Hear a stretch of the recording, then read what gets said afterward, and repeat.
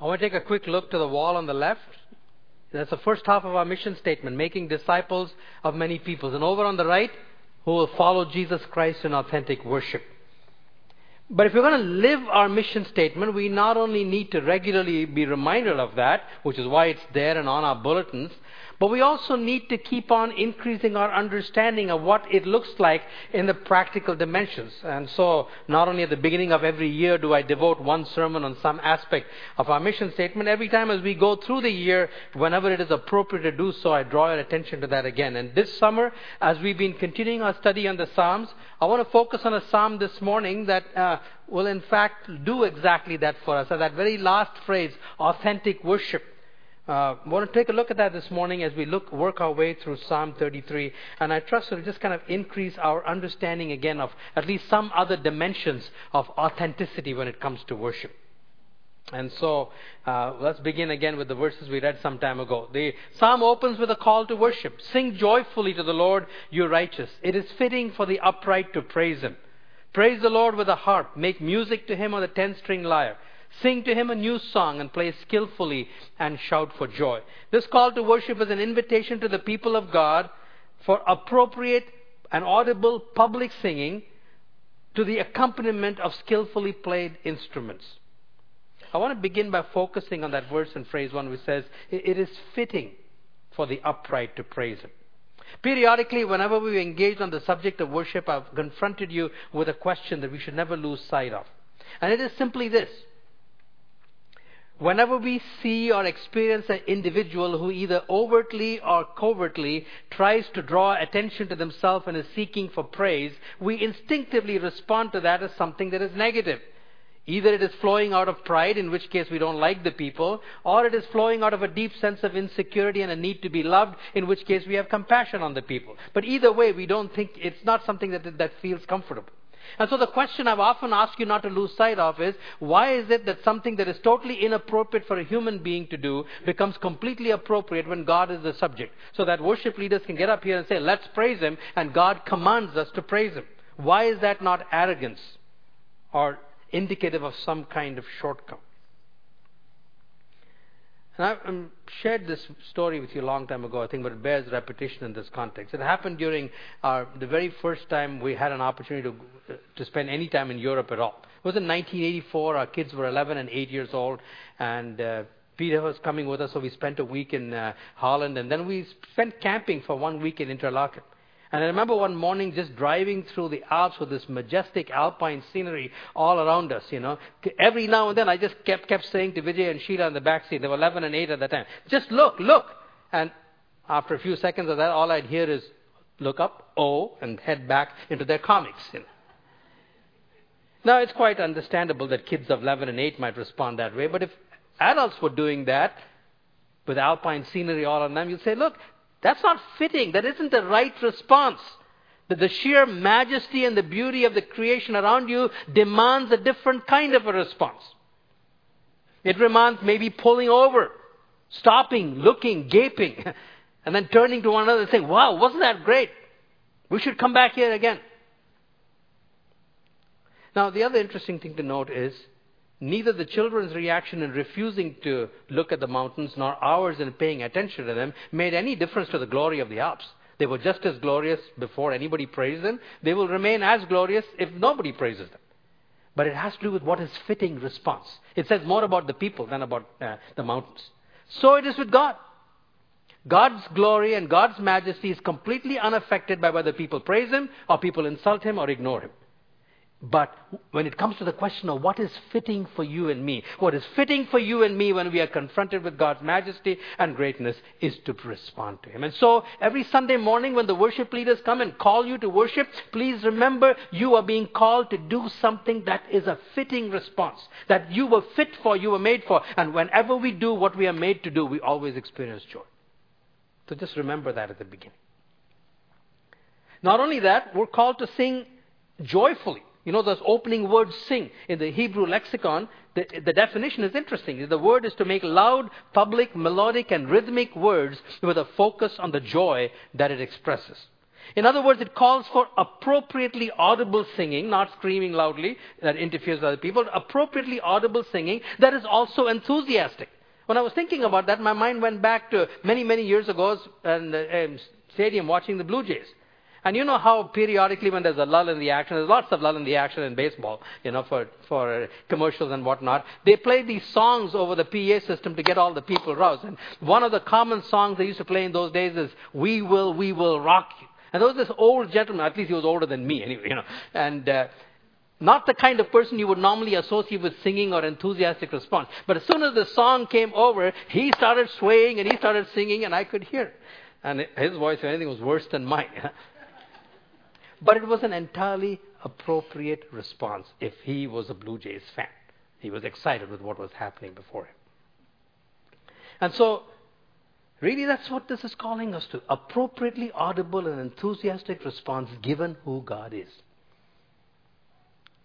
Now we need help. I highly doubt whether that man would have sung if the PA system hadn't been singing. I don't think I would sing as loudly as I do if all of our worship leaders weren't up here singing, drowning out my voice. So there's appropriate audibleness in mine. Much softer than Andrea's, for example. But we need help. And so this opening invitation is also given to the instrumentalists, to our worship leaders who play. They said, praise the Lord with the harp. Make music to Him. In other words, when you guys are playing on your instruments, it is an act of worship. The focus has to be upon God. And some of you instrumentalists who are sitting there, you're not up here this morning, but you will be another week or two from now. You need to listen. It has nothing to do with whether you're up front or behind and how well you're doing and whether people are going to praise you, all of that stuff. You begin to think along those lines, you miss the point. Because your playing, your singing is to be to God. At the same time, don't make the mistake of thinking you can be sloppy because it's all about God and not about you. We are asked to play skillfully, which means you show up for practice, which means you practice hard and do the best that you possibly can. Not so that you will be front and center, not so that people will marvel at you, but first of all, because you're offering your best to God and you're helping us worship God better, which also means you are worshiping Him. All of that is involved in this opening invitation. And then one more thing, He says, sing unto Him a new song.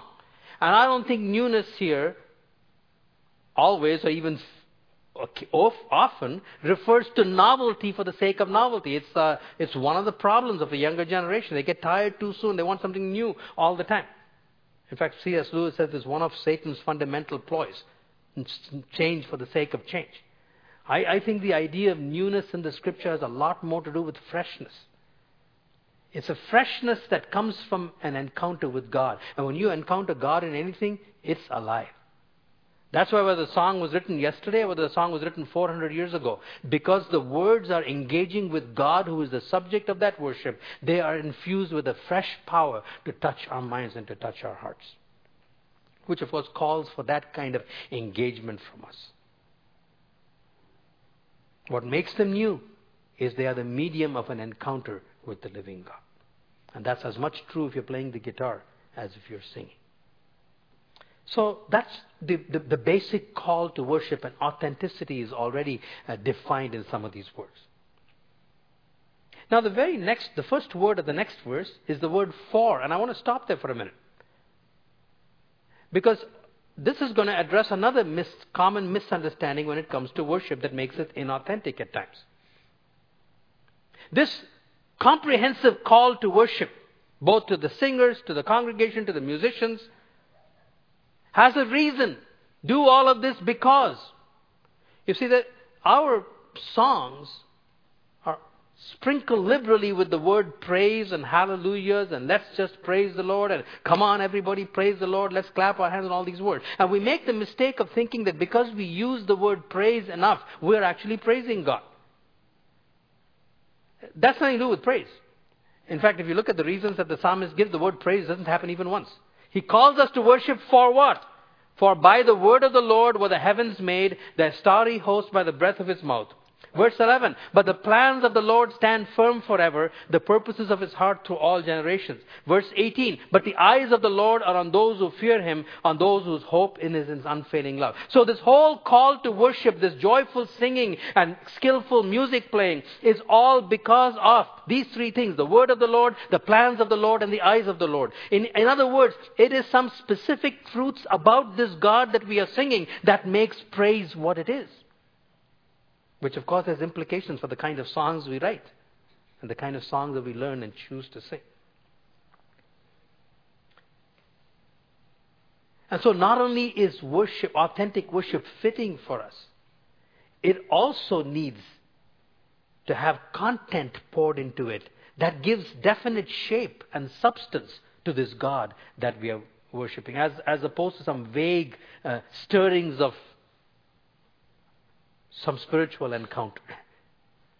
In this particular case, he speaks about the word of the Lord, the plans of the Lord, and the eyes of the Lord as being the source of worship. So let me just kind of expand on that for us. By the way, that's why I've called this sermon substantive worship, because that's a critically important function.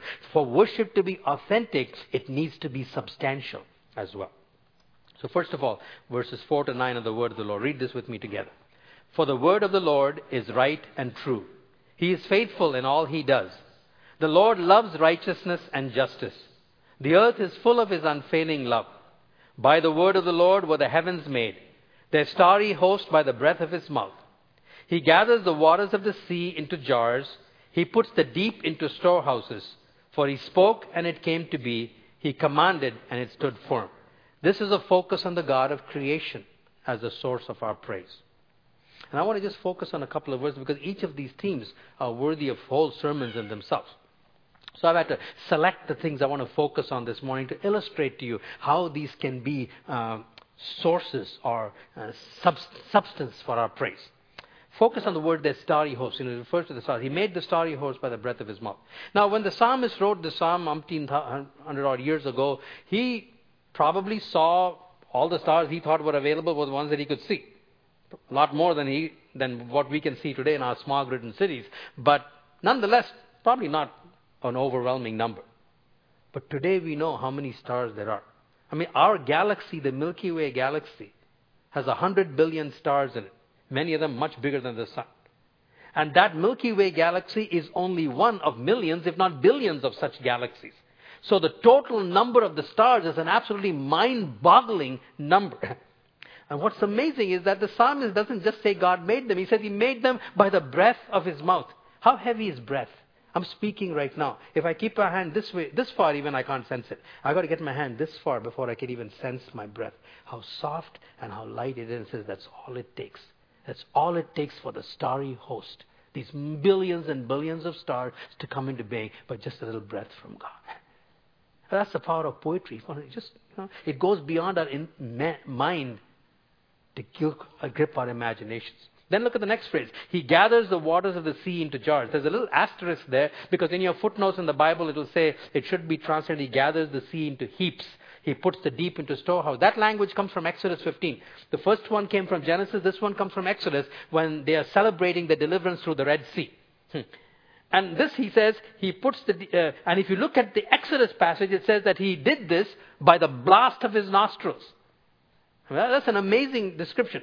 I read somewhere that when you sneeze, the air goes through your nasal passages about 120 miles an hour. But it lasts less than 1 second. I mean, it's okay to read the history which says God caused an east wind to blow all night. Yeah? That's prose. What poetry says is God sneezed and the Red Sea opened up. What kind of a God do we have? That the breath of his mouth is enough to fling the billions of stars into space, and all he has to do is to sneeze and the whole Red Sea opens up and his people go for it. That's the power of imagination, because the poetry grips our hearts to expand our vision of God. Prose gives us information, poetry expands. And then when you set it to music, which is why the invitation of the first three words were, they weren't unconnected from this. When you add music to poetry, it's just a double whammy to our imagination. And we begin to feel appropriately small, and we rejoice. Just a recent example of that in my own life. Some of you know that in our General Assembly in Ottawa, I was speaking one of the evenings there. And I'd been meditating on this message for months. It had been months in the making, and I was growing in my anticipation, my excitement to preach. And the kind of subject that I was speaking on needed a whole lot of energy. And Wednesday, I was supposed to speak on the Thursday night. On the Wednesday morning, I woke up with those horrible telltale signs I know so well of that irritation in my throat. And I said, oh no, here we go again, But I had 36 hours to pray about it, and every now and then I'd be wrestling with, what if I still feel like this? How am I going to preach? Why are you doing this, God? And then one Thursday morning, I think it was, I was walking along the Rideau Canal early in the morning praying about this. And all of a sudden the words of a song, just like Andrew, all of a sudden the words of a song came to my mind. They were actually poetry pronounced first by Isaiah 2,300 years ago and set to music by Handel only 200 years ago. It was an excerpt from the Messiah from Isaiah chapter 40. And because it's all composed in King James, that's how I'd memorized it. And as the words went through my mind, as the music played through my ear, my confidence began to rise. Here were the words. It says, O thou that tellest good tidings to Zion, get thee up into a high mountain. Lift up your voice. Be not afraid. Shout, lift it up. Say unto the cities of Judah, behold your God. And as I began to think that, I began to think, oh, that's what I'm going to do. I'm going to mount the pulpit tonight, and I'm going to lift up my voice, and I'm going to shout. And I don't mean scream, you know me, But I'm going to shout. I'm not going to hold back. And God was faithful. God was faithful. For 45 minutes, I was able to preach without any problem at all. But that wasn't the point. The point was that it was the song. It was the imagery. It was word, poetry set to music that gripped my heart, because I needed the Creator God to work in my life that day. But those images helped a lot. That's what is intended to happen every weekend as we sing joyfully, as we hear the word of the Lord, as you hear God's word, as you're reminded, and then you worship, because there is now substance to this God that you're worshiping. Okay, then we move from the God of creation to the sovereign God over the nations. Verses 10 and 11. Read that with me. The Lord foils the plans of the nations. He thwarts the purposes of the peoples. But the plans of the Lord stand firm forever, the purposes of his heart through all generations. God not only creates, he governs what he creates. Creation rests on the word of God, but history rests on the plans and the purposes of God. The nations can rattle their sabers. They can aspire to all kinds of things, but their plans can be and will be restrained by the plans and the purposes of God. And they cannot restrain the plans and the purpose of God. His plans and his purposes will stand throughout all generations. And in this prayer guide, I've given you many, many examples from the scriptures, because this is a theme that runs throughout the scriptures. But here in this worship setting that we're in, I want you to listen to just a few of the majestic declarations from the Old Testament, many of them from the mouth of Isaiah. It's probably one of the most gloriously uplifting books in the Old Testament that describe the comprehensive sovereignty of God over the nations and as this affects his own people. First of all, God's sovereignty over Assyria. The Lord Almighty has sworn, surely as I have planned, so it will be, and as I have purposed, so it will stand. I will crush the Assyrian in my land. On my mountains I will trample him down. His yoke will be taken from my people and his burden removed from their shoulders. This is the plan determined for the whole world. This is the hand stretched out over all nations. For the Lord Almighty has purposed, and who can thwart him? His hand is stretched out, and who can turn it back? That's God's sovereignty over Assyria. Then hundreds of years later, his sovereignty over the king of Persia on behalf of his people Israel.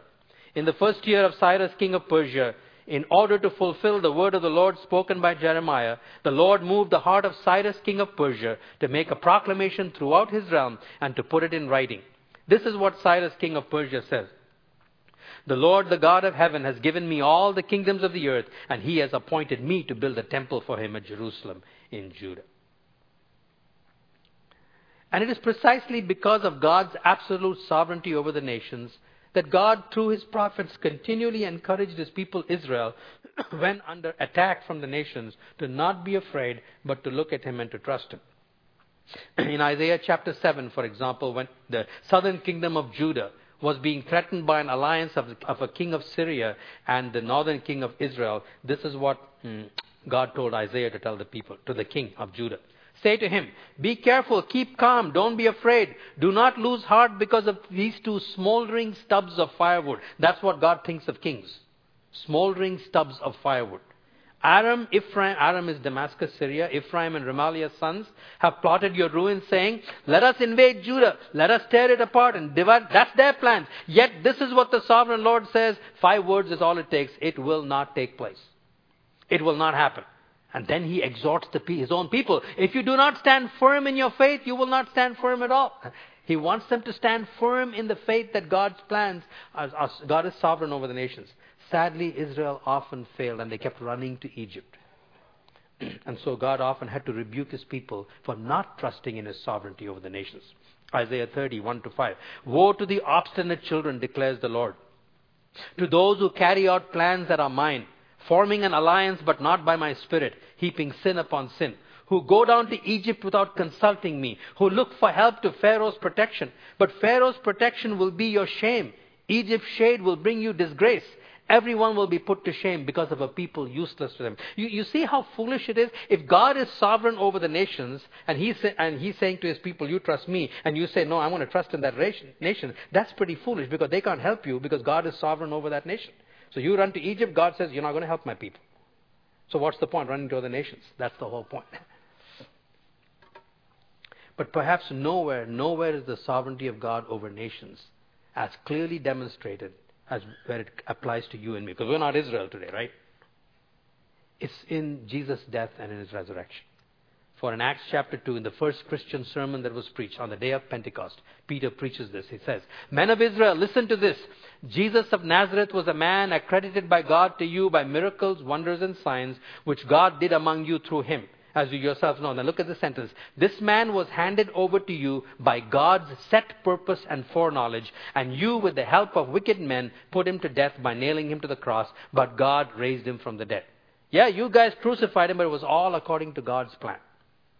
And the amazing thing about this is, God not only foiled the plans and purposes of the nations, He actually said, you go ahead and put your plans into action, and you will discover that you're actually fulfilling my plans. That to me is even more remarkable. Even more remarkable than foiling your plans and your purposes is to be so sovereign that I will let you do what you want and it will still be what I want to be accomplished. Is that amazing? That's the kind of God that we serve.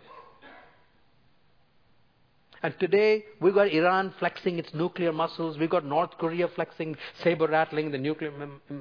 They want to be nuclear. We've got Pakistan continuing to give protection to Osama bin Laden. We've got China and India gobbling up all the steel and oil we can possibly get. Is it not important for us to be reminded that God is absolutely sovereign over the nations of the world, and therefore there's no need to be depressed when we hear world news? But we can rejoice and we can tell, don't run to Egypt. It's useless to run to Egypt because God is sovereign over Egypt as well.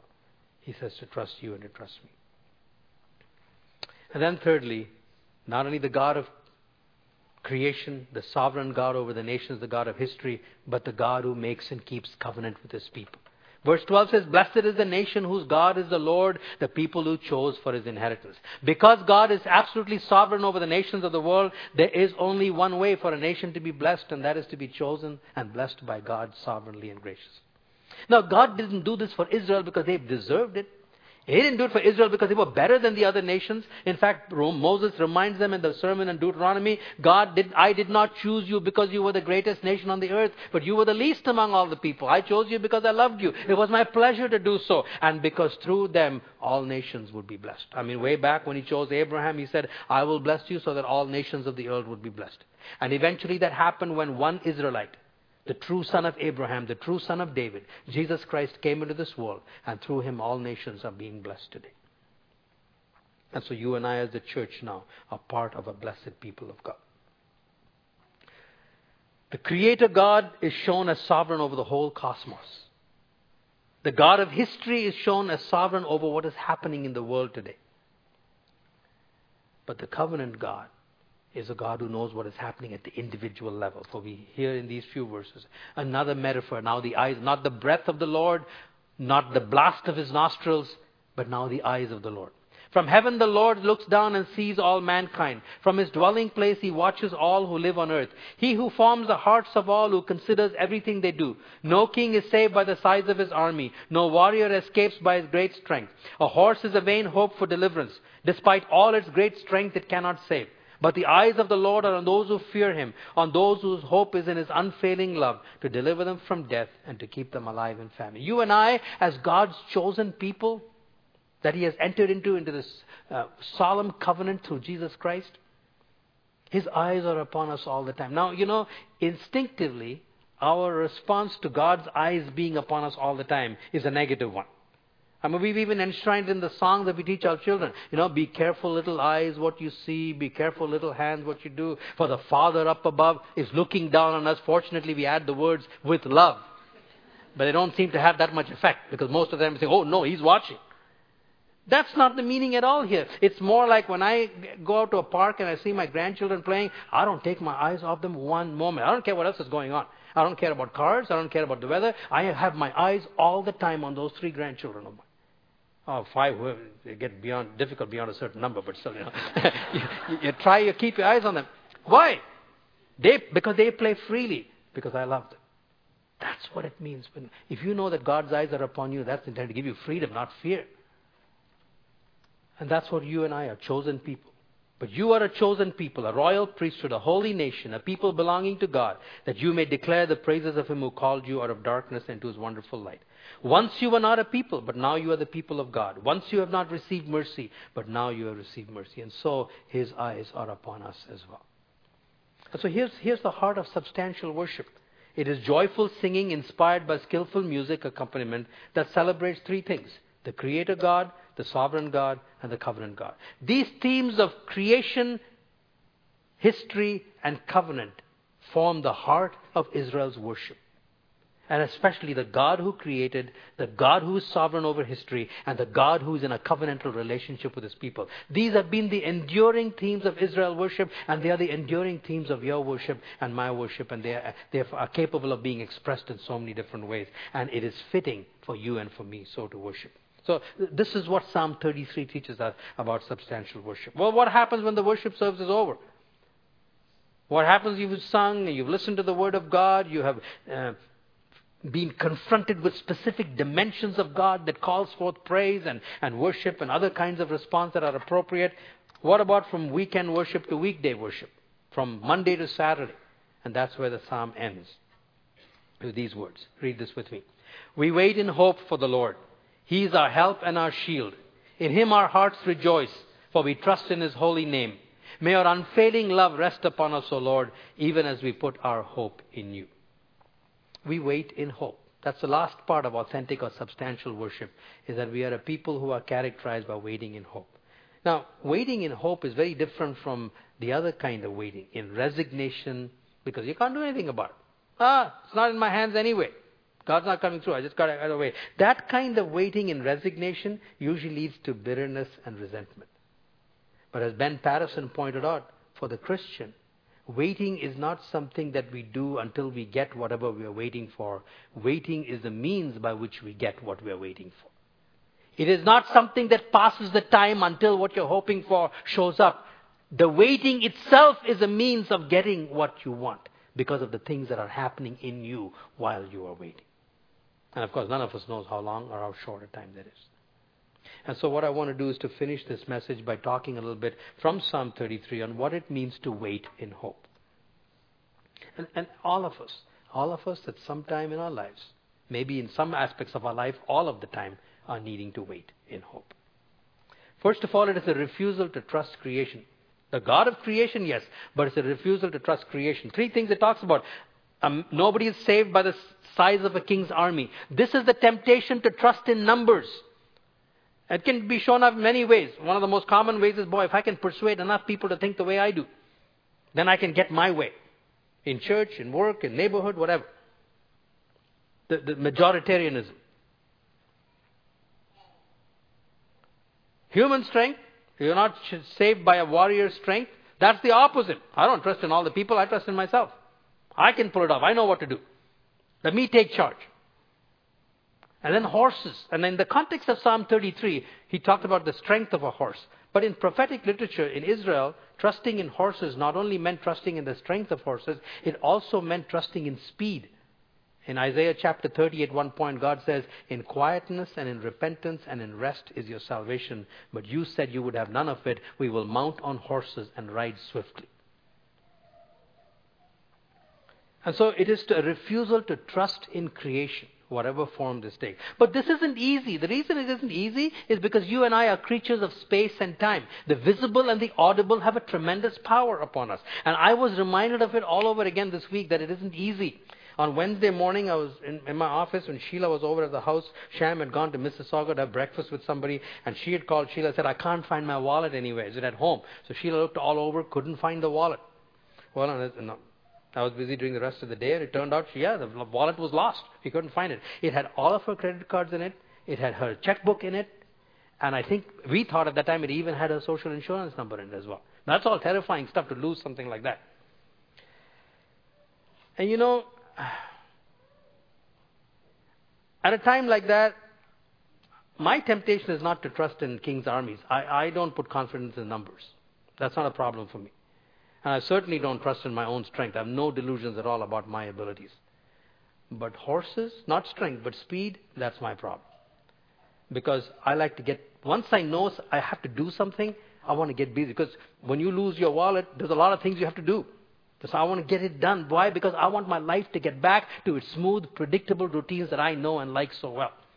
That's my vulnerability. That's my temptation. When I trust in creation, I've got to get these things done. Now, it doesn't mean that you shouldn't do certain things. In fact, I went to the website. In fact, Sureshmi printed it out for me. When you lose a wallet, there's some things you're supposed to do. Let the police know and stuff. So I had to do all of them. The issue is not what you do or don't do, but do you trust in them? If God is sovereign over the nations, you can't trust in these things. And so, often during that day, I had to slow down. I forced myself to slow down and to focus instead upon God. Your refusal to trust creation, but a deliberate, continued focus upon God. The God of creation, the God of history, and the God of covenant. And particularly for me, I needed to trust in the God who is in a covenant relationship with me. You know why? Because not only was there this anguish and this uncertainty and this interruption of all the regular work, all this creation of all this additional work that might, who knows, it might last for weeks at that time. Because these things take a long, long time, I'm told, to fix. Not only was there that anguish within me, I wasn't doing all that well in experiencing the peace of God, and yet I had to stand up and preach this sermon to you today. So I was facing a double anguish. Not only the anguish created by the circumstances, but the fact that I wasn't doing all that stellar a job in responding properly and experiencing the peace of God the way I should and the way I'm going to be preaching to you on Sunday. Oh, and that was so good to be reminded that my God is in a covenant relationship with me. That He doesn't love me because I do everything perfectly. That I'm not qualified to stand up here and preach because I am flawless, but just as flawed as you are. I think He let all of this happen because I was preaching this sermon this week. So I just focused. I focused. Yes, of course I had to focus on the God of creation. Certainly I had to focus on the God of history. But most of all, I was thankful for this God who's in a covenant relationship with me. And like Andrea said, He's not going to let me go. And of course it happens through His Word. This deliberate and continued focus on God happens through His Word because this same God of creation who spoke through His Word continues to do that through His Word. His Word still speaks to us. And I needed this Word of God to do in me exactly what the Word of God did in Genesis 1. It took a shapeless mass called the heavens and the earth, and it shaped it into this magnificent world and this huge universe. That's what I needed God to do in my life. I needed Him to take the chaos, and I needed Him to bring order and shape into it. And of course, I was so glad. I was so glad that day I was focusing, or I had to preach on Psalm 33. It's no accident, no coincidence that it came on this particular day because Wednesday is the day that I primarily focus on studying and getting all the sermon in its final shape together. Now, of course, it is impossible to focus on God through His Word and not do the last step, which is to pray to Him. Because that's the whole point. The whole point of having us focus on God is to then cry out to God. Cry out to asking God to do these same things. To create that order is in me. To rule. Ask Him to pray that Whoever it is who's going to find this wallet, God better be sovereign over their lives. And that's exactly how God led Sham to pray. And the next morning when I came in, talked to Suresh, she said, that's exactly how God told me to pray for you as well. Because He is over the nations. And of course, I asked Him to continue to bless us because we are His covenant people, not because we deserve it. And the interesting thing is, so Thursday morning I got up again. And of course, the temptation is to get up on the horses and get going. And so I slowed down again, deliberately. And Thursday morning is when I actually write out the sermon. And so I spent the first 2 or 3 hours working on the sermon, getting it ready. And then I went out to the ravine to take some time to pray. I said, I'm not going to give in to this temptation to rush. I'm just going to wait. And it so happened that my reading for that day was a beautiful prayer from that I read the previous day, as a matter of fact, from Jehoshaphat. He was a king of Judah. And there were 2 armies that were coming at him. In fact, it was a vast army. And he prayed. And if you listen to the prayer, you will see this is how Psalm 33 works out in practice. A man who waited in hope by focusing on God through His Word and fueled prayer.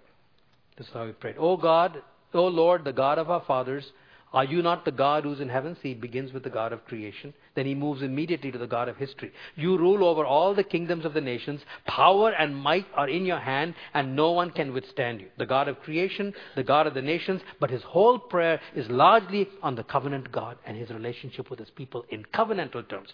O our God, did you not drive out the inhabitants of this land before your people Israel and give it forever to the descendants of Abraham, your friend?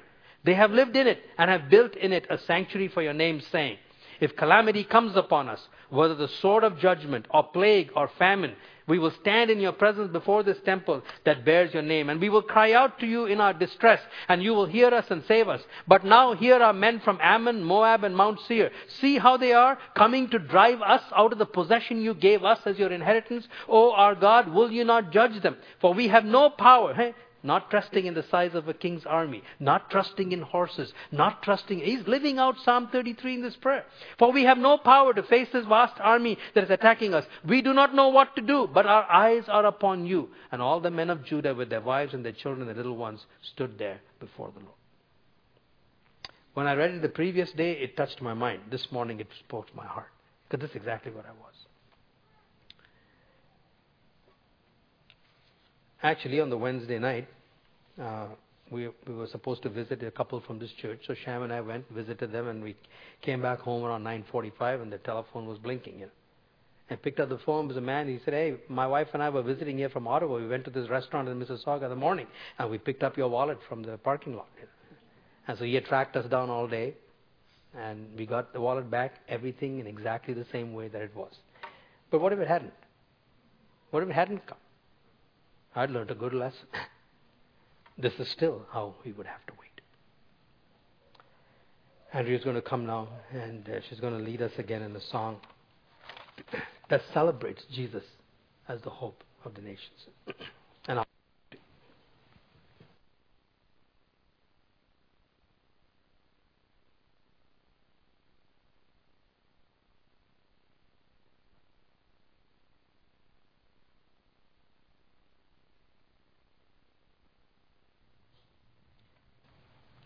I want to do my blessing slightly differently. Last night, as I was reading the scriptures before I went to bed, I was reading in 2 Chronicles, which is where I am these days, and talks about the time when under Hezekiah's rule, the temple was restored again.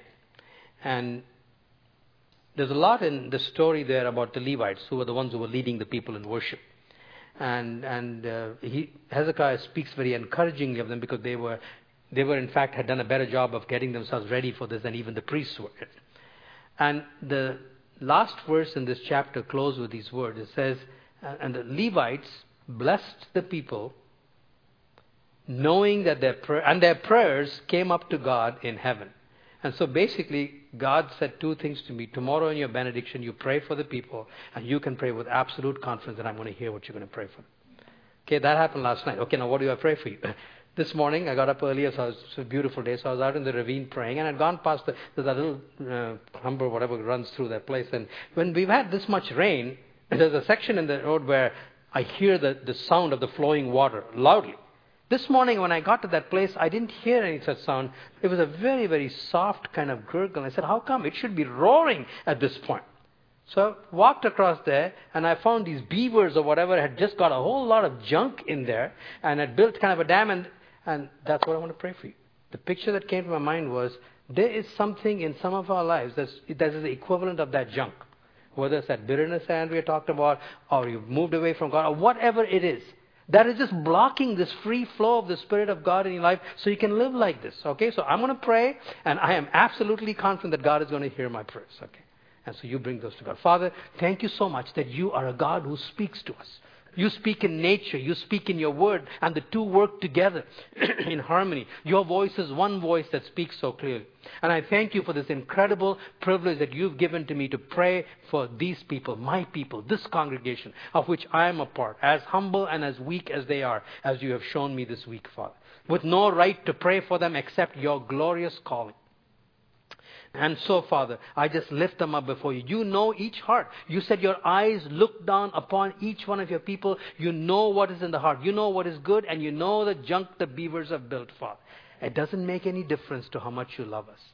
In fact, you show us these things because you love us so much. So, Holy Spirit of God, will you show them unerringly, instinctively, those that need to know will know exactly what it is that you're putting the finger upon. Thank you that you're not a God who just sends us away with free-floating guilt and anxiety, Father, that cripples us for the rest of this day and this week. No, you put your finger on anything if it's there. So you speak clearly, and God, in the name of Jesus, we would just break that log jam today.